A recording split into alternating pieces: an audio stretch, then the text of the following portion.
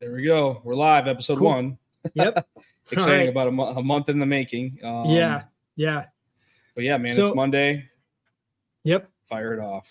That's the one thing we got to get used to, right? Which is like learning how to not talk over each other. Like that's something that and where do I look? Like I'm looking at you talking. Yeah, I'm looking at you. I'm looking down here, but obviously 100%. Cameras up here. So it's kind of weird. Yeah, so it's until we decide to actually do something with the recording, it probably doesn't matter too much, but not really. And I imagine too, we're probably going to just cut some out if we do use the video for anything. I certainly nobody's going to want to watch an hour of video or sweaty faces in the shop. So it's July 31st, 2023, first episode. This is a Sharpened Perspectives podcast. Jim and I have been talking for like a month about starting a podcast, primarily with the perspective of being machinists. First and foremost, I think before anything else, there's definitely a different perspective that we have on making knives and continuous improvement on our craft and what we do. And obviously, we're machinists. So I think, it's ironic, you look at what a lot of guys are doing these days, and especially in the knife space, typically I guess you can go back, right? When I first started making knives at the beginning of 2017, it was guys that were making knives transitioning into picking up machines so that they could be a little bit more efficient. These days, it seems like there's a few more guys with machinist backgrounds, kind of like me, that are deciding that, they don't want to make money for somebody else. They want to do it for themselves. So how can I start to integrate this process? And I think that there's a slew of podcasts that are available to like knife collectors, knife makers, knife historians, industry people. But I don't think that there's a lot of like guys that are trying to do it themselves that are just willing to kind of talk about it formally anyways on a schedule. And so when like you and I would have a phone conversation, and it's like thinking to myself, I don't have these conversations with anybody else. I really wish that like I could get some of these resources like somewhere else that I can enjoy regularly. So when you brought up the idea of a podcast, it was like, I think that's actually going to go over pretty well. I think that what we have to say is like pretty interesting and can probably help some people, whether it's just kind of going over our struggles or ideas that we have or whatever, man. I'm just looking forward to kind of getting that stuff out there and seeing what people think of it. Yeah, for sure. And I mean, for me, it was like, having the machine, doing this thing full time again for almost a year now. After spending close to 20 years working for other people and off and on doing my own thing, which is kind of where you and I first met. It was 2016, 17? I think it was earlier than that, man. Because I remember when I first got on it. Yeah. Okay. But I think about it. So I started making knives at the beginning of 2016. But you and I talked for a couple of years before that. Because I remember when I first started Instagram in 2013, and I was still riding bikes. And I remember being aware of you through like BMX board. And like when I saw you were on Instagram and like you were posting a lot of like manual machining stuff of like, components that you were making, I was like, oh, I know this guy. And I kind of like followed along for a little while, and then would interact with you like on my old Instagram account, Jim BCPA, which was all just like mold making and machinist stuff at that time. Mm-hmm. And then like I remember like when I started to transition to knives, then like I knew you had been making some, but I didn't know anything else about the industry. And I kind of started like picking your brain a little bit and like not realizing that like you were not really in like the custom knife making side of it. You were in like the machining knives side of it. So we're talking about grinders and stuff. And like looking back, I'm like, he didn't really know anything about what I was asking him, but you still helped me. You know what I mean? You're like, oh, I know this idea of this grinder that you can make. And I made one, and like, it was just interesting to see the progression, like, it has been a while, man, almost 10 years. It for sure. Yeah. And I remember like you would hit me up and then I was busy, and it's kind of the whole roles have really flipped completely 100% or 180 now. It seems like.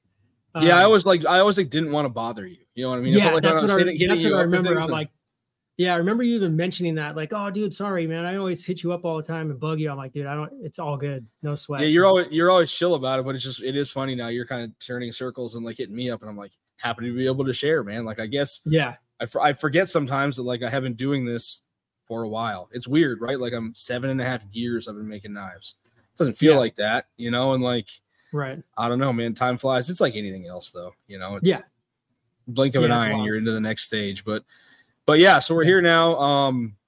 I think like a cool segue, or not a segue, but started the conversation is Ken and I are both doing a knife show in Indianapolis in 6 weeks, the Maker Syndicate. It's a show put on by another machinist knife maker, Daniel Osborne. So Dan was a career machinist for a while, sort of what we were talking about earlier in the episode, was a career machinist, started making knives. I actually remember when he came up to me at Blade Show 2019 with his like first Roosevelt, one of his first iterations of the Roosevelt, and in the pit, and said, "Hey, check this out." And I was like, "Oh, cool, man, a machine knife, like works pretty well." And I think I remember even hitting you up afterwards, like, "Hey, he brought this knife in. It was like pretty cool, like different, you know what I mean? But not what I was doing at the time, flat scales, like machine ground, like just wasn't really what I was into, but like function and stuff like that." It's cool to see where he's come in the last few years with his shop. I mean, I don't know. You nuts. saw he just bought a 5-axis brother. He just, has 2 Speedio, whatever, SX1000s or whatever they are. And like has like, I actually stopped there in, not to dominate the conversation, but I stopped there when I was in Indiana a month and a half ago, learning to forge stainless Damascus. We ran over to Dan's shop. My buddy Logan and I ran over there, and we're able to check out his outfit and stuff. And it's like, man, it's something to aspire to. That's for sure. Oh yeah. But, he's killing it. Yeah. Yeah. He's definitely like his process is solid, man. Yeah, it's cool. I didn't know he was a machinist beforehand either. I have no idea like what his background was or what. But yeah, he was he was a second shift machinist. Like, I think he was like push buttoning machines and doing manual work. I'm totally kind of blanking, but it wasn't like, I don't think he was working in a job shop environment. It might have been like a production machining environment. And he was actually like, the place was cool enough to let him know it must have been a job shop style, because this place would actually let him like make his knives on the machines after hours, cool. As where like store, spoiler alert, I started my business on the back of my old job, and I would make parts there without them knowing about it. You know what I mean? Like, as where I did my you know how. No, I was saying that's how I did my 1911s. I used the Bridgeport in their engine lathe like during the clock. Hey man, the old government jobs, looking over your shoulder, exactly, hoping you ain't getting busted. Now we'll never get a job anywhere else again, but fuck it. Whatever, But so Dan, anyways, so Dan is putting on this show. The story behind it is he's only ever done one other show, and it was Blade Show maybe 2 years ago. I wasn't there. Maybe the one right after COVID. And he did well, but he was not super enamored with just like all of the overseas stuff that was present. He just was not thinking that like that was the experience that he wanted at a knife show. He wanted knife makers that were making an effort to do things domestically. And so he put together this show, which, I mean, honestly, I got to be honest, I'm loving these like smaller maker shows that I've been to, like whether it be the Kentucky Custom Knife Show or this one that I was just at this last weekend, the Portland or the Pacific Northwest Custom Invitational in Seaside, Oregon. There's a lot of these like smaller niche shows popping up. Yeah. And so Dan actually invited us both to be a part of that show. And so the beginning of this podcast is actually kind of coinciding with the beginning of our prep journey leading up to this show on September 16th. So yeah, it's perfect time. Yeah, it's perfect timing. Like I hit you up kind of to really talk about more or focus more on like the machining side of it, like straight up CNC machining, yes, CNC machining knives, whether that's, just machining handles or milling primaries or whatever, there's all kinds of heat from everybody on both sides and discussion on the internet about it. And, but we have a whole different view on all that stuff, I think, than a lot of people. And, where they're all just tools, CNC mill is just a tool. It's no different really for me than a belt grinder or whatever, So this show specifically is cool because most of the guys are all doing it kind of similar to how we are, whether it's on a smaller or bigger scale, but it's really just like all machinists, it seems like, doing the show. So it's really cool. There's a couple other guys that's are kind of on the bill that like aren't necessarily fitting that, but like they're semi-local. Matt Christensen is not far away, and he's obviously been a buddy of mine since the beginning. I'm super stoked he's going to be coming. The boys over at Keennison, who are the kind of the antithesis of that, they are still hand making everything. Actually, just today I was chatting with Dan, and this weekend I saw a buddy of mine, Scott Hansen, who makes awesome handmade custom folders. And I saw him and I said, "Hey man, like, getting ready for the show," and I knew he was from Indiana. I'm like, "Getting ready for the show in your home state?" And he's like, "Yeah, would love to get on that." And I said, "Well, I mean, you're awesome. It's an hour and a half from you. I'll hit up Dan and see if they got any space left for you." So another spoiler alert, Dan said they'll make room for another Indiana guy. So Scott's going to be jumping on the bill. But yeah, I think for the most part, everybody else, Craig Brown of Brown Knives, Holt Knife Works, Alex Steingraber at SPK. I don't even have the list of it, heads. I know I got the website up right here, but Skip's you're gonna be there, smarter. Brown, Tactile. Yeah, it should be cool. A lot of guys that I feel like, nice guy, some trinkety guys. I think I think it's cool because I think a lot of these guys, I don't think a lot of them have done shows before, or if they have, maybe just one. So it's a cool kind of a place for them to come out where, the people that are going to be there for the kind of knives that are going to be sold are going to be interested in the kind of knives that they're making, and like there's like a dichotomy there of like, like other, like these custom shows, like the Portland show, right? Like there's kind of a tier or like a benchmark of like what all these makers are bringing to that show. And if you kind of don't fall within those parameters, the people that paid the money for the ticket and the airline, like, may not be there to pick up your work, as where if a guy like that showed up at, Blade Show, where you have an enormous quantity of people coming through the door of all walks of life and levels of collecting and interest, whether they're brand new or they're savants, somebody's going to stumble across your table that's probably interested in your work. So when you put yourself in that, I don't even know what the word would be, but when you're narrowing the customer base that's coming to that show for probably what you're making already, whether they know you or not, it makes it a little easier to kind of purvey your wares. I know you're in a similar situation, right? Like, you've never done a knife show, you've been to a couple, but a while ago. And like, this is kind of your coming out party of like, not your rebranding, but like hopefully the fruition of a project that's been in the pipeline for a long time.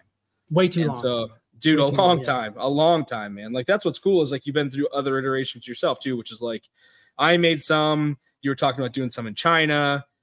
You and I are both not big fans of China in that regard, and made the decision, like, after launching a Kickstarter that almost got filled. I think that was probably a blessing that it didn't, because I'm very happy it didn't. So that was one thing, like, we both talked about doing that. That was with Best Tech. I launched that Kickstarter, was like, hey, I'm doing this Kickstarter not to start a production, Chinese production knife brand where I'm not doing anything other than just designing stuff. Sent it to them. They wanted a real high MOQ on it, and it got like 80-ish% to the goal. I set the goal literally at what their MOQ was. I wasn't making any profit on any of the knives that were really going to be sold through the Kickstarter. It was only cover the MOQ, get the knives, and then anything extra was going to be kind of where some profit was, and I was going to use that to buy a machine. That was really the whole goal for the whole thing. For people that don't know, MOQ is minimum order quantity. Yeah. So you got all the terms, and then you got to remember there's going to be some dummies in here like me that don't necessarily know all the verbiage. No, but I'll be the one here that directs that away. You know what I mean? I was thinking about, I should probably say MOQ. It's better to look smart and let me be the one that looks dumb. But so for sure, quantity. They wanted 300 knives, and it was like $50,000, whatever it was. And it did like, I think, high 30s on the Kickstarter. Didn't fund, which was good because I wanted to do it through Kickstarter, even though I was going to lose money, because I didn't want to have to refund anybody's money. I didn't want to have anybody's money. I didn't want to have any of that responsibility. So didn't reach the goal. I could have just fronted the rest of it, but I'm like, you know what? I don't want to do this. I'd rather just kind of restructure everything and start off how I wanted to do it in the first place and just make them myself entirely in-house. As much as I can for now. Obviously I sent you some for heat treat, surface grind, but pretty much everything else I'm going to do entirely here on the mill. For sure. And honestly, man, I don't think that heat treat is something that 90% of knife makers outsource when they get above a certain functioning amount of knives that they're making. Like, there are things that, like, that, in my opinion, that like don't affect, as long as you're doing the stuff domestically. Like, I feel like you can brand it the same way, and like that. Yeah. I think leaning on a friend while you're starting this part of your journey, when like you're talking about, I have $5,000 of the heat treating equipment over here. Like, dude, don't worry about buying that stuff yourself. Like, lean on me for a second. Yeah. Worry about that when you sell your first run, or if this gets to be serious, or, there's like two schools of thought there, right? Like, you got guys like Yoni, for those that don't know, Compliance Edge Knives, a big motivator for me getting into knife making, a longtime friend of Ken's, San Diego knife maker that's absolutely killing it by himself for a long time, and maybe even still, but I think he may be outsourcing his heat treat now, but he was heat treating 50 or 60 or more knives a week with his 110 heat treat ovens. You know, Yeah, like he's wild. he was one of the few. But I think to get to that level, like most people are starting to send stuff to Peters or to Byington Blades or to Hanson Bulk or whoever they're using. So Yeah. Happy to help you with regard, with that regard. No, for sure. I think once it gets, hopefully things take off, and if the quantities get high enough, I'll probably just send to Byington. They're in California. I never mentioned, I'm in Anaheim, California. I'm about a mile north of Disneyland. And I'm in Erie, Pennsylvania, about 1 mile south of the Great Lake of Lake Erie.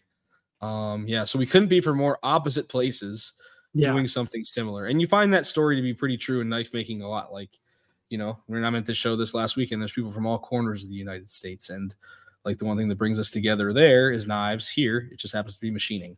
And it's weird, the group, the disparity between like the machining side of like social media and the knife making side. Like there really is not a lot of like crossover there, because like I look at all the guys that I respect on the machining side, and like, you have guys like Grimsmo that like obviously are deeply rooted, but obviously, when you have a $5 million shop, you can kind of have something to talk about with these guys that have expensive machines and do like job shop or production style work. I don't think there's a lot of carryover between one Haas in the garage guy and like professional machine shop. I think it's cool that we can maybe start to kind of bridge that though, right? Because we have a foot in both doors, whether it's maybe not here, but having worked for shops like that, we understand like big shop workflow and like, and managing those kind of personalities and requirements. And we can kind of like also talk about hey, I'm a guy that rolled out of bed and came out here and turned my machine on too. It's kind of a fun thing. Yeah.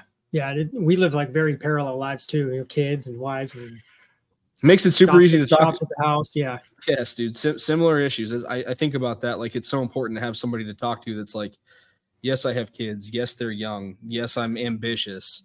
Like, yes, I want more. Yes, I'm trying to grow my own brand, not just like, so like you've been doing some job shop style work for the last year since you left your last job.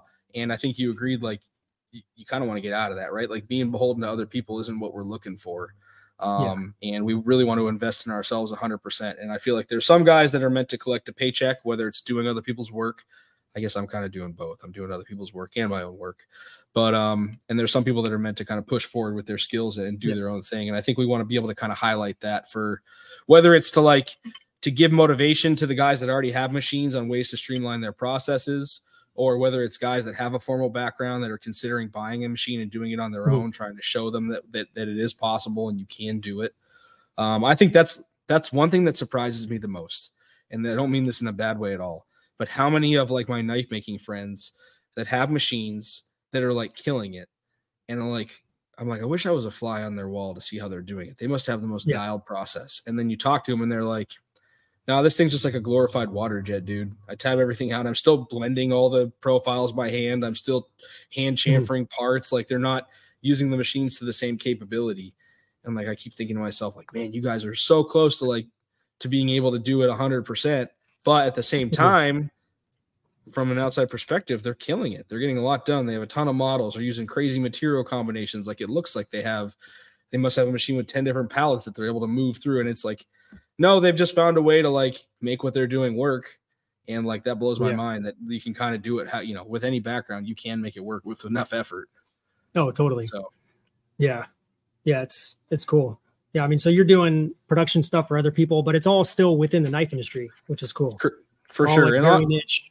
It is very niche. And I got to be honest, like I don't have much of a desire to go back to like job shop style tolerance, blueprint work. And like, I like making what I'm making. I found a way to make it well. I mean, I made 10,000 different components over the last 15 years of my old job. And like, sometimes I don't really feel like always being in the prototyping phase. You know what I mean? Where every job is like small order quantity stuff, like whether that's 10 pieces or 100 pieces, either way, at the end of the week, you're moving on to the next job. You know, I'd rather operate within the same realm, build a process, maybe change the shapes, but like at the end of the day, the form and function is still the same. And, that kind of gives me a little bit of extra mental capacity to like put that into the creativity of my own stuff. Right. Like, I think that's the move for me is like pay the bills, doing work for other guys, but at the same time, while the machines are running, being able to work on my own stuff and be creative in my own place is like, that's where I want to put that energy once the machines are running on stuff that's already programmed, so it's a kind of a sweet spot for me. Totally. But And you can almost kind of use the work that you're doing for other people because it's so similar to your stuff. You're essentially developing your process on someone else's dime still. oh yeah, Cool. I mean it built. I didn't transition my Yeah. own stuff over to the same manufacturing process until a year after I started making stuff for somebody else. You know, I had three jobs going, and I finally was like, okay, I've made hundreds of knives. For those that don't know, I make them, call them Mac style, which is machine assisted custom style, more or less. I'm manufacturing all of the components for a knife, 2 sets of handles, a backspacer, a pocket clip, and then the blade, both pre-heat treat, and then they're heat treated, surface ground, and then hard milled or post heat treat machined. And then I assemble them all and send them to the makers in monthly batches. Then at that point, those makers have to grind the blades, set the locks and the detents, apply finishes, and sell. So they're getting a platform every month that is consistent where they can then build a process around finishing. And so once I started, I had made hundreds of knives Mac style for other guys. I finally was like, and I actually put my own stuff pretty much on hold for that time, just because I was transitioning to working for myself. And like, I didn't really have the wherewithal or the energy to like do both yet. It took me a year of doing one to feel like, okay, I'm in a good place to start to launch my own product. And it wasn't until last July, right around actually this 1 year ago, this week, that I finally like took the time to like redesign and reprogram all the fixturing and all the sequencing for taking my own designs to the same method of production. So yeah, I for sure built a better process for making my own shit on the backs of my customers. It was the best thing I probably ever did, man. Like, and now I look back and I'm like, how did I ever make my stuff like for years before, like piecemealing it on shitty fixtures without no continuity? And it's like I spent too much time and money, and like it just wasn't smart. But you wouldn't appreciate, like anything in life, you don't appreciate the step up if you're not stepping up from somewhere. If you're always at the top level, you never can look back and be like, man, I really didn't have it figured out back then. No, but it's like you said too, like the rising tide raises all ships. You know, like you're improving their stuff by improving your process, and you're not using your customers. You know, it's not like you're taking advantage of them because they're getting what they ordered, and every batch that they get is even better than before. Yeah, I kind of have to remind them of that stuff too. Is like I'm continuously making improvements, you know, and I always ask them like, hey, if you want anything changed or you see places in the process that could be better, like, or the finished product, let me know. We can change it. This is a robot that'll do whatever we want. You know, as long as you're not completely changing everything about the knife, we can make small tweaks. But actually a cool thing that's like kind of stemmed from this that I wasn't really thinking is that like, I think a good portion of the guys that are getting Mac stuff are now getting interested in doing CNC stuff themselves. So like Brian Brown, I know, is trying to buy a machine. I've been doing the Mac 51 for him. Kurt American bought a CNC router and is doing some like inlay stuff and stuff that he's doing, but I know he's interested in CNC. Ian Pekarsky, CMF, is just a couple of weeks ago was talking about getting a CNC. And so I think like these guys are getting exposed to like, man, it's nice to work with the consistency of parts that I'm getting from him. And like, if I want to have longevity in this for the next 20 years, like I have to start to look at having some assistance. I don't want to hire somebody. I don't want to work more hours. So what do? I buy a machine and learn to use it. So, I mean, I kind of see, you know, a lot of these projects segueing over to the point where I'm like, do you want to buy the fixturing and programming and just do it yourself? Yeah, you know what I mean? Like, and, you know, and like, hey, I'm, you know, happy that we were able to both make some money doing it and get you some exposure, but in turn, that lets me work with new people and help new people continue to rise, you know? And that was a point that I hadn't originally thought of, you know, it was like that we're like, it's like fledgling CNC guys are getting experience. But if I could like, if no guy ever wanted to do another project with me year after year, because usually these projects last a year, I could just continually cycle people in, you know, and it wouldn't really be that big of a deal. And then you get guys like my OG Brian Efros, who have done the Mac Sonic Doom for. You know, he loves making knives by hand. I don't think he has any interest in doing CNC stuff, and he just loves having somebody to do these kind of projects with. So I think you'll have some guys on both sides of the fence, but no, it's perfect. Yeah, man, it's this is going to be an interesting chronology of events over the next 6 weeks as we share this stuff on here. Especially for you, because you're not only are you in all reality, and we're going to disclose this to you listeners here. Ken, I don't think has ever finished done a datum start to finish. Have you? No. Like, have you have made one completely? I sent you the most complete one when I sent you my first blade. And that was literally, I mean, I've made complete knives for plenty of people. I've made parts for people that are on the Maker Syndicate list, you know, that we got to preface that. We got to preface that Ken has made a lot of knives, a lot of complete, ready to use knives, just not of this particular model.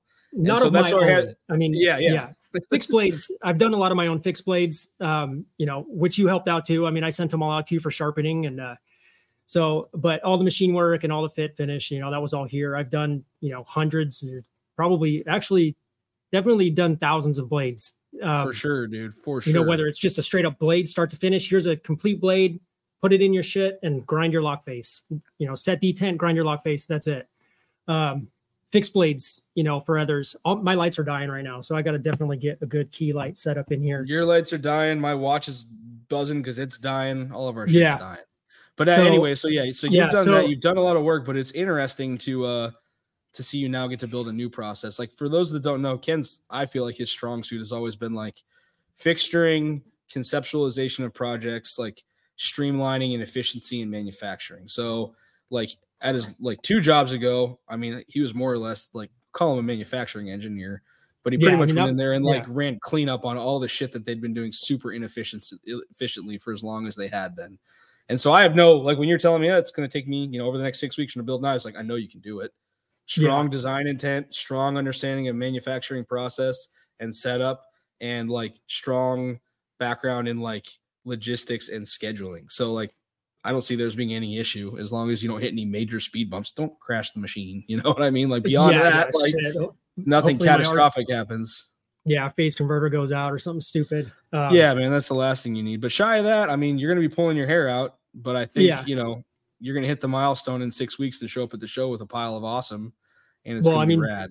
Yeah, checking in with you every week too. I got to have some progress too. So. There'll be some accountability. Honestly, it's good for me. And this last month preparing for the Portland show, well, technically the Seaside show, that was my first foray into like running a full month of true Mac production while also trying to double time and make knives to prepare for the show.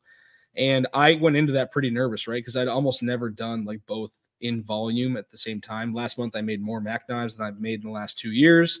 I also was able to finish machine components for 8 knives and come to the show with 8 knives, 5 that I finished myself. The other 3 were collabs with a buddy of mine. And like felt good about it. So like I'm going into the Maker Syndicate show. This is almost like a test of like, okay, I think I figured it out. I'm going to streamline a few things. Let's see if this translates to another run. Do the time frames look the same? Do they improve? Do I do worse? It kind of sets the stage for like, what my years to come are going to look like. Cause I'm telling my wife, man, it'd be sweet to do 2 shows a year. I don't want to do 5, but to do 2 shows a year where like guys can get a hold of because that's the one thing in this day and age with the internet, you can make a knife look good in the photo. You can make a knife look good in the video, but these people are spending $1,000 or $2,000 or $5,000 on a knife. They don't get their first real experience with it a lot of the times till they open the box when it comes in the mail. And like, it's awesome to go to the show and let a lot of people, whether they can buy your knives or want to buy your knives or not, handle your work, give you feedback, help changes. Like my hands are like steel mitts. So like a lot of times when I'm touching things or like feeling my detent or action and stuff, you're desensitized to like what maybe it's the guy whose hands get blisters when he washes his hands. You know what I mean? The office guy, or the soft hands guy. You want everybody's perspective. You know what I mean? And so the show is cool for that because it kind of it gives you an extra perspective to make changes. But I'm excited for this prep for you, man.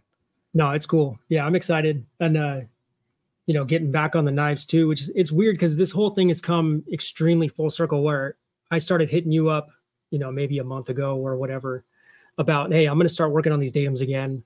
I don't even remember what my process should be on these things. I want to make them as efficient as possible. I don't mind dedicating time and cash and everything to work holding. It's like, that's pretty much like you said, making dedicated fixtures and stuff. Like I don't mind making fixtures and pallets and doing all this stuff for it. If I'm doing 15 blades for somebody else, I'm going to be using one of my general fixtures that I use for that stuff.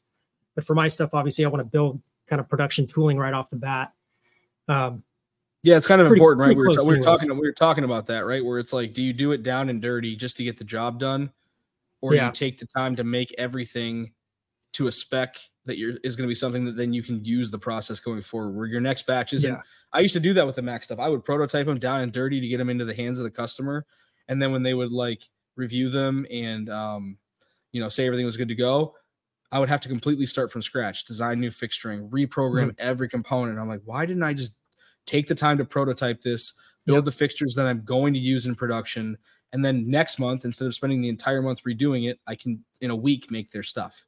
You know, and that has been a godsend. I mean, I've done, I think I have 10 Pearson pallets over there of jobs that I've, you know, have done or I'm currently working on. And like, I just make that stuff off the bat now. There's no point in not doing it. You might as well. Yeah. And you're really, I mean, ultimately you're only making like 15 knives. So if you spend 1 month doing everything to make one, the other 14 can be made in the following 2 weeks. You know what I mean?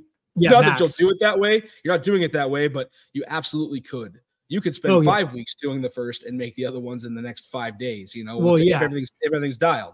So it makes sense, you know, that's the machinist background in us. I think that's like, you know, the idea of do everything how you do anything, you know, job in a job shop style, you know, you're not cutting corners in any of that work. You know what I mean? It's everything's done right. And, you know, applying that to knives is something a lot of guys don't do. Yeah. And typically in production shops too, you're not making like an entire family of parts on one little pallet where you're getting just an assembly out per cycle. You're going to make, you know, 300 blades and you're done with blades for the year. And you do that 100%. In a week, 2 weeks, really, you know, frames. It's like you can run, like when I was doing production blades for other people, I was cutting like 300 primaries, you know, in an afternoon, a day, you know, max, with how efficient the cycle was. But I was using a 2 minute cycle just running, you know what I mean? Exactly. It's like, yeah, you just run the hard part. I think the juxtaposition there is like a lot of times in knives, I think things change. You know what I mean? Like whether it's true, yeah. You know, maybe not things change like significantly, but you run a risk, especially when you're doing your own business where you own your scrap yourself.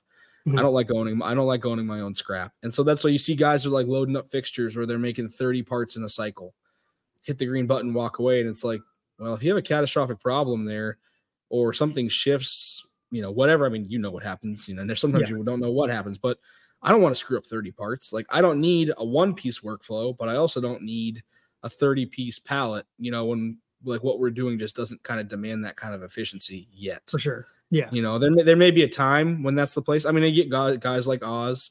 I mean, even Alex Steingraber, because he's doing like pre-order runs where he's making, I don't know, 50 or 80 knives at a time.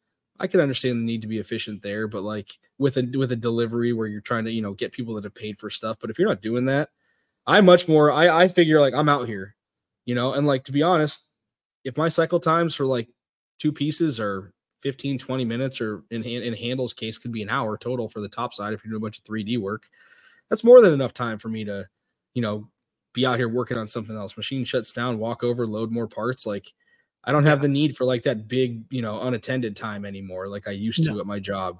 So I kind of prefer to be involved in that too, because you never know how tools are. And think about that. Finishes matter a lot in this.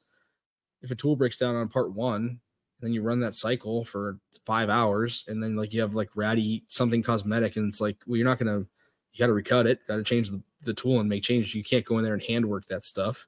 Yeah. You're wasting time anyways. I'd much rather just be invested in each component. And, you know, for me, it's a little bit of a different story because like for the Mac stuff, it's only 5 or 10 knives a month. So for me to build these high density fixtures, it just doesn't make any sense. When I'm doing 6 different projects in small volume, it's easier for me to just do 1-piece stuff. But if you find yourself dedicated to the datum, maybe that's a route that you go. That'll be interesting for me to see, you know, because that's something I'm not doing. I'm able to kind of tell you how I'm doing things. You'll obviously put your spin on how you want to make stuff. I mean, obviously you have your you know, you showed me the design for your pallet already that has, you know, your 1-piece workflow for your blades and for all that stuff. And so I'll be very curious to see what level you take that to. I'm sure I'll learn from you like I always do. I'm sure it's going to change too. I mean, it's still CAD. I mean, I got material sitting on the floor right here for the fixtures and all the hardware and everything, but I imagine it's going to probably evolve over time. I think for me, the main thing is I want to have just blades running at one time, whether it's 1 or 10 or 20 or whatever. It's just blades. And then once those are all done, just frames. Once that's all done, just clips. You know, on the datum, there's no backspacer. And then all the hardware, I'm probably just going to run on my engine lathe for modifications that I got to do on them. For sure. Trimming lengths or whatever. But no, I do that now. Like my wife will say to me that, right? She'll say, well, if you know, why don't you just run this guy's knife start to finish, and, you know, and then do this guy's. And it's like batching similar components is always the smart thing. Whether it's because the criticals on them are all the same. So like you dial a tool in for stop pin fit or for pivot fit or whatever. And I'm going to run 60 sets of frames. It doesn't matter if there's 5 of them, 5 different ones. Like the way I design my program everything, literally the sequences are copy and paste. They're just cutting different shapes. It's just exact same order. It's just cutting something different. But I mean, tool numbers are the same, offsets are the same, shit looks the same. And so for me, it makes sense. Like, you know, like you said, I want to make sure I'm running all frames op 1, all frames op 2. And then, like, you know, having 2 machines is a little bit of a cheat, right? Because if I have a gap somewhere, I need to fill some machine time over here, I can grab anything and throw it in there. You know, my fixturing is all, you know, universal. The orange vices and Pearson pallets in both machines with, you know, all the work offsets and everything the same. Tool umbrellas are the same. So I can kind of interchange stuff by design. But yeah, it definitely makes sense to like keep your head in one component at a time. Because it's like stopping and starting, especially like it's not like we have, you know, 60-inch table spaces where you have everything set up at once and you're flip-flopping back and forth. Like, no, you're tearing out for every job that you're doing. And it makes no sense to tear out and set back up, you know? Yeah. If anything, I'd like to do all the machining like 1-2 weeks for the month and be done. And maybe not even turn the machine on for another 2 weeks. You know, who cares? Like, because I'm going to be fitting and finishing and sharpening and doing all that stuff. Obviously, 100%, man. Spindle. Obviously, want to keep it running, but I don't want to keep it running just to keep it running. Like, running for the sake of running, like that's a stressor, right? You're like, if it's not spinning, I'm not making money. And it's like, but if you use it efficiently, it doesn't have to run all the time. And that's kind of the point. Like, that's the kind of the point I think of like working for ourselves is like having that flexibility. Yeah. There are days like last week, 5 days when I was prepping for that show, after I made all my components where I ran 0 production. I just didn't feel like doing it. And I don't want to feel like a slave to the machine in a place where, like, if it's not running, I'm doing something wrong and it's building anxiety. You know what I mean? Yeah. I just want to treat it as a tool in the shop. You know, it's like, I don't touch my grinder every day. I don't touch my Bergmaster or my Bridgeport. It's like, if I don't need it, I don't care if it's on. It's 100% is there when you need it. And like, that's when you're doing job shop style work, like you have that lingering thing when, I have to leave for something for the kids, or like my wife needs me inside and we have to go run an errand and it's during the workday. It's during the workday. And you're like, shit, if that thing's not running, I'm making $0. And it's like, that's still the case, but you know, it's different though, you know, because it's worked into the process. It's worked into everything where you're expecting that. It's not like it's just down because you don't have material or something, you know. So we'll see how it goes. It's a nice break too, you know what I mean? Where like sometimes I don't feel like staring into the machine and at the screen all day. I want to do something with my hands. You know what I mean? I want to like get dirty and like be frustrated and like I don't want this to feel like I run a production machine shop. Like I got out of that. So yeah, totally. Anyways, I'm excited for you, man. I think it's going to be cool over the coming weeks to share that stuff. Hudson's running in here. Come here, bud. Come here. My kid's going to swim class today. He's going to say bye right now. Come here. Nice, man. Come here, quick. Bye. Come here. Come say hi to Jim. Hi, Jim. Say hi. Hi, Hudson. You going swimming? Oh, he can't hear me, can he? He can't hear, huh? You're going swimming today, huh? Yep. You got your swim trunk on and your shirt? Cool. Love you, bud. Love you. All right, I'll see you in a little while, okay? Bye. I'll say bye. Bye, buddy. Nice, man. Yeah, actually, like I told you, I had to actually physically lock my door because my kids come in and out of the shop so much. I mean, it's a blessing and a curse, right? Like, we're close to our families. We're available to them at all times. On the same token, we're available to them at all times. So, yeah, it's tough. Yeah, car's on in the garage. I got the garage door open just for some light and some airflow, so it might be a little loud for a second, but I can't hear any of it, so you should be pretty good. Cool. Yeah, I think we're recording this in StreamYard too, so I think some of this is going to probably cut most of that background noise out. Hopefully, it doesn't cut out the mic sound as well, intermittent if there's any door shuts or whatever. But like we've talked about multiple times, I think the first couple episodes, whatever. Most important thing is just get it out, get it going, start it. I'm pretty sure that's to be expected for any new production, right? Like we got to work the kinks out. Figure out what to do, how to talk, how long we want things to be, et cetera, et cetera. But regardless, I think we're both excited to be here. We're both excited to share this stuff with people, to get into nitty gritty, cut our teeth on it, and hopefully it can make a difference for everybody. So yeah, I think it will, especially like you talking about how a lot of guys are getting into this more. I think there's definitely a big void in kind of what we do, and a lot of people, like you said, cutting their teeth and just kind of figuring shit out on their own, where if there's anything that we can do to assist in that, like you're talking about building processes and building fixtures and building things and maybe selling that, ultimately to somebody where they can just take it over. Or on my end, doing some videos and doing some educational stuff in Fusion or SolidWorks or whatever, where it's like, how to properly draw a knife primary with a nice sweeping plunge that's parametric, that somebody can modify, do on their own kind of thing. So I think it's going to be getting into that. And it's going to go very cool places. I think we both have a lot of higher aspirations and ambition beyond like just exactly what we're doing now. So it'll be cool to kind of be able to catalog and share that as we go and be able to maybe look back and be like, man, remember we were starting this podcast and where things were, it's going to be exciting. But on that note, man, I'm looking forward to having further conversation. I think we've had a great chat this first episode. Yeah. I think that we were going to play some catch up as to what had happened previously, but we're kind of at that window mark where we kind of hope that we would be on a weekly basis. And for sure. I'm looking forward to seeing what the week holds for me. Just a quick little tidbit for the shop ahead. Maybe you can share, or the week ahead for the shop, maybe same for you. I'm getting into the final Mac stuff for the month of August. My delivery's in 2 weeks. So I have a handful of components to still make for that. At the same time, I'm going to start planning out my builds for the Maker Syndicate show and figuring out what I need to manufacture component-wise there to start to build a schedule. And I actually have to do some planning because I have my buddy Logan, Northwest Blade Works, who was the gentleman that I went to Indiana to learn to forge stainless Damascus with, is going to be coming in sometime between now and the Maker Syndicate to make some knives for that show. So that's kind of like what I have is the logistics weeks, getting the machines running, and kind of being in status quo while kind of planning for the month ahead. I don't know. What do you got going on? Yeah. Cool. Sorry, car was running the whole entire time you were talking. So hopefully everybody can hear that. I literally heard nothing, no feedback whatsoever. So I'm going to assume that we're good. But cool. Yeah. Sweet. What do you got going on? Separate mic too, so hopefully it just cut out if anything on mine. So yeah, this week I've got, so on top of knife stuff, I'm gonna try and focus less on doing job shop work. Last week I am hoping that I finished up pretty much my last kind of job shop, high mix, low volume job shop work. Sometimes it's hard to say no when somebody's dangling a check, right in front of you saying, hey, I need these parts in a week and I'll pay you when I pick them up. Way more than your shop rate because we need this stuff. So, but I definitely need to focus a lot more on the knives. But aside from knife stuff, I do want to continue doing slide work, firearm slides, optic cuts, serrations, whatever basically anybody wants on firearm stuff. I have almost all of this stuff just already programmed in the machine, dedicated work offsets, turnaround time, fit, finish, I think is very good, personally. But some guys are, months and months and months out where I'll turn around and optic cut like same day or next day or within a few days. You've been doing that for a long time too, haven't you? I mean, I feel like at least 10 years. Yeah. Yeah. At least 10 years for sure. So the process is very refined.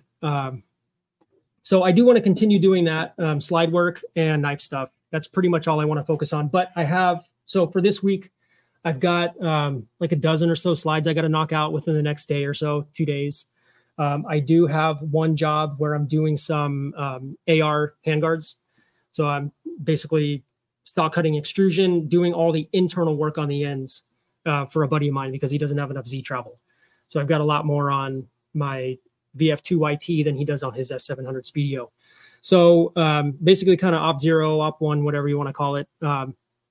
For him, but other than that, as soon as those two things are done, or that group of slides and then those extrusions, I'm working on datum stuff. So right now I'm kind of on the fence whether I want to finish up this blade that you had already heat treated in surface ground, because I'd imagine the other 14 are probably going to be back soon, right? Whenever, they're getting dropped off to me this afternoon, which is Monday, the 31st. Cool. And so I'm planning to ship those out to you tomorrow. So you should have it in a couple of days.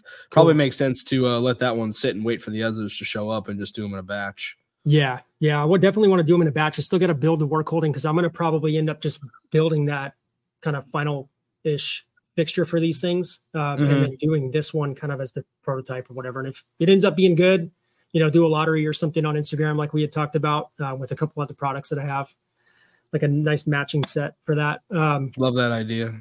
But I also have all of the titanium for the frame, so I need to basically just start saw cutting stuff. Once I have a pile of saw cut parts sitting in front of the mill, I'm a lot more motivated to like actually get them in the Hell machine. yeah, absolutely. So that's kind of what I was going at. I'm laying out all my water jet parts today because for some reason when I see them all there ready to go with their jaws next to them, it's just something about me. It's like, okay, I can get these in the machine now. If they're all in running in 10 minutes, you know, it's like 100%. Yeah, it's a lot easier when it's all sitting out there in front of you. But anyways, Yeah. So you got some saw cutting to do. Yeah. Finishing up. So finish up a bunch of slides, extrusions, and then just kind of get the knife stuff going. I have all the hardware. I've had basically, so I bought all this Magna Cut and I bought a bunch of plates of titanium, all the hardware, pivots, bearings, all that stuff like a year and change ago, about a year and a half ago, when I was going to start working on them at the shop that I used to work at. And thankfully, none of that stuff ever went through. It all kind of fell apart. In 2 weeks, it'll be a year. I think it was, right? Yeah, middle of August, man. August 14th, I think August 12th was my last day there, somewhere around there, 12 or 14th, whatever. And that was the best thing to ever happen. I'm so wild, man. Yeah. I remember that day when you called me actually and you're like, hey, I just left so-and-so. And I'm like, really? That was unexpected. Like, yeah, but I don't know. I'm going to kind of like plan, chill out for a little bit, see, I might do my own thing again. And for those that don't know, probably how long was it? 4 years before then was when, because you had been doing your own thing for what, 5 years with like Zodiac around there. Engineering? Yeah, I've been going on like this 4 to 5 year schedule on everything. Where at my first aerospace shop, I was there for about 5 years. 2009 economy, all that shit, happened. They cut like half the shop. I was already interviewing at a mold shop. Went there. I was there for about 5 years. Bought my Fidal from them. Did my thing for about 5 years, and then got back into aerospace. Got an offer at a big shop, and I think at some point we'll probably go a little deeper into some of the background stuff. But yeah, I mean, I was doing my thing from, I think I bought my mill like around 2012 or 13, somewhere around there. And I did that until 2017. So 17 is when the shop and everything, all that shit went down at the shop, and got that job at the aerospace shop, and was there from 2017 to 21, and then at the somewhere next around there. And I had a little 21 to 22. Yeah, something like that. And I had some time at Yamazen doing applications engineering. Studios and Texawas and stuff. So, and then got an offer at a work holding shop. I was there for 5 or 6 months, whatever. And then about a year ago, left and bought this, and almost a year later, job shop, basically just job shop work this whole time. And it sucks. It's exhausting. Especially aluminum job shop work. It's like a race to the bottom.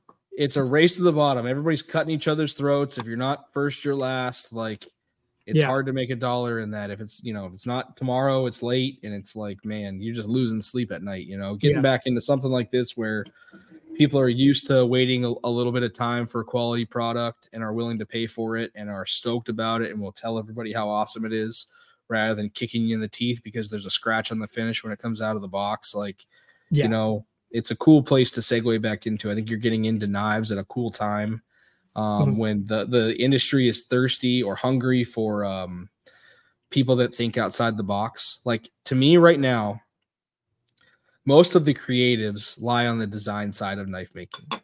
Most of those people have no manufacturing experience. So the coolest knives that are getting made right now are not getting made here. They're getting outsourced to China. And so you're always a guy that's thinking about your design language translates a different way. And I think it's very distinct. And so I'm very excited to see you take what you're conceptualizing and then using your skill with the machine to like make a super high quality, innovative, domestically made American branded knife. So I think that, you're going to set the trend for, you're going to step the bar up for like all the guys. And like, this is not calling any one person out in general, but there's a lot of like plainly contoured or flat titanium frame lock knives out there that are not innovative. They're not sexy, but they're available, which in today's knife climate, sometimes it's not important how good it is. But can I get it? Because everything is so unavailable that like for you to be able to enter the market with all those boxes checked and the production experience to make them with some kind of volume is going to probably instantly catapult you to a place. And maybe I'm wrong, but I'm going to say it. You heard it here first. In a year, Zodiac Engineering is going to be a very popular knife making brand. I think you're going to see a lot of those out there and a lot of people enjoying them. So I'm excited to see your trajectory over the next, the coming months and years. And thanks for doing this with me and letting me talk to you every week about it as we see where this journey takes us. Yeah, I'm excited, and I know we keep kind of winding down. I think it's going to be a cool transition, because the very first folder you ever made was at my shop, right? Sitting right over there on the bench. Yep. And that was in 2016, right? Somewhere around there. Mm-hmm. Summer of 2016. Yep. Yeah. You flew out, brought the Savage fixed blade, and hey, let's make folders. All right. We went through the whole process, and you left with, I think yours was done, right? Yeah. Pretty much. Honestly, it just didn't have a pocket clip.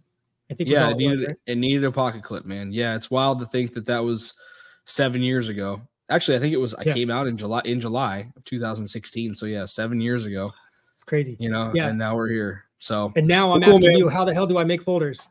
I'm happy to. Hey, man, I've been cutting my teeth on it for the last few years. I'm happy to share whatever I can. But on that note, I will pull the plug on this, because I know you and I will just both Keith going back and forth. But for sure. Yeah, let's get into our days, man. And I plan on checking in with you next week. Yep, sounds good, dude. All right, man. Have a good week. Later. You too, man. Later.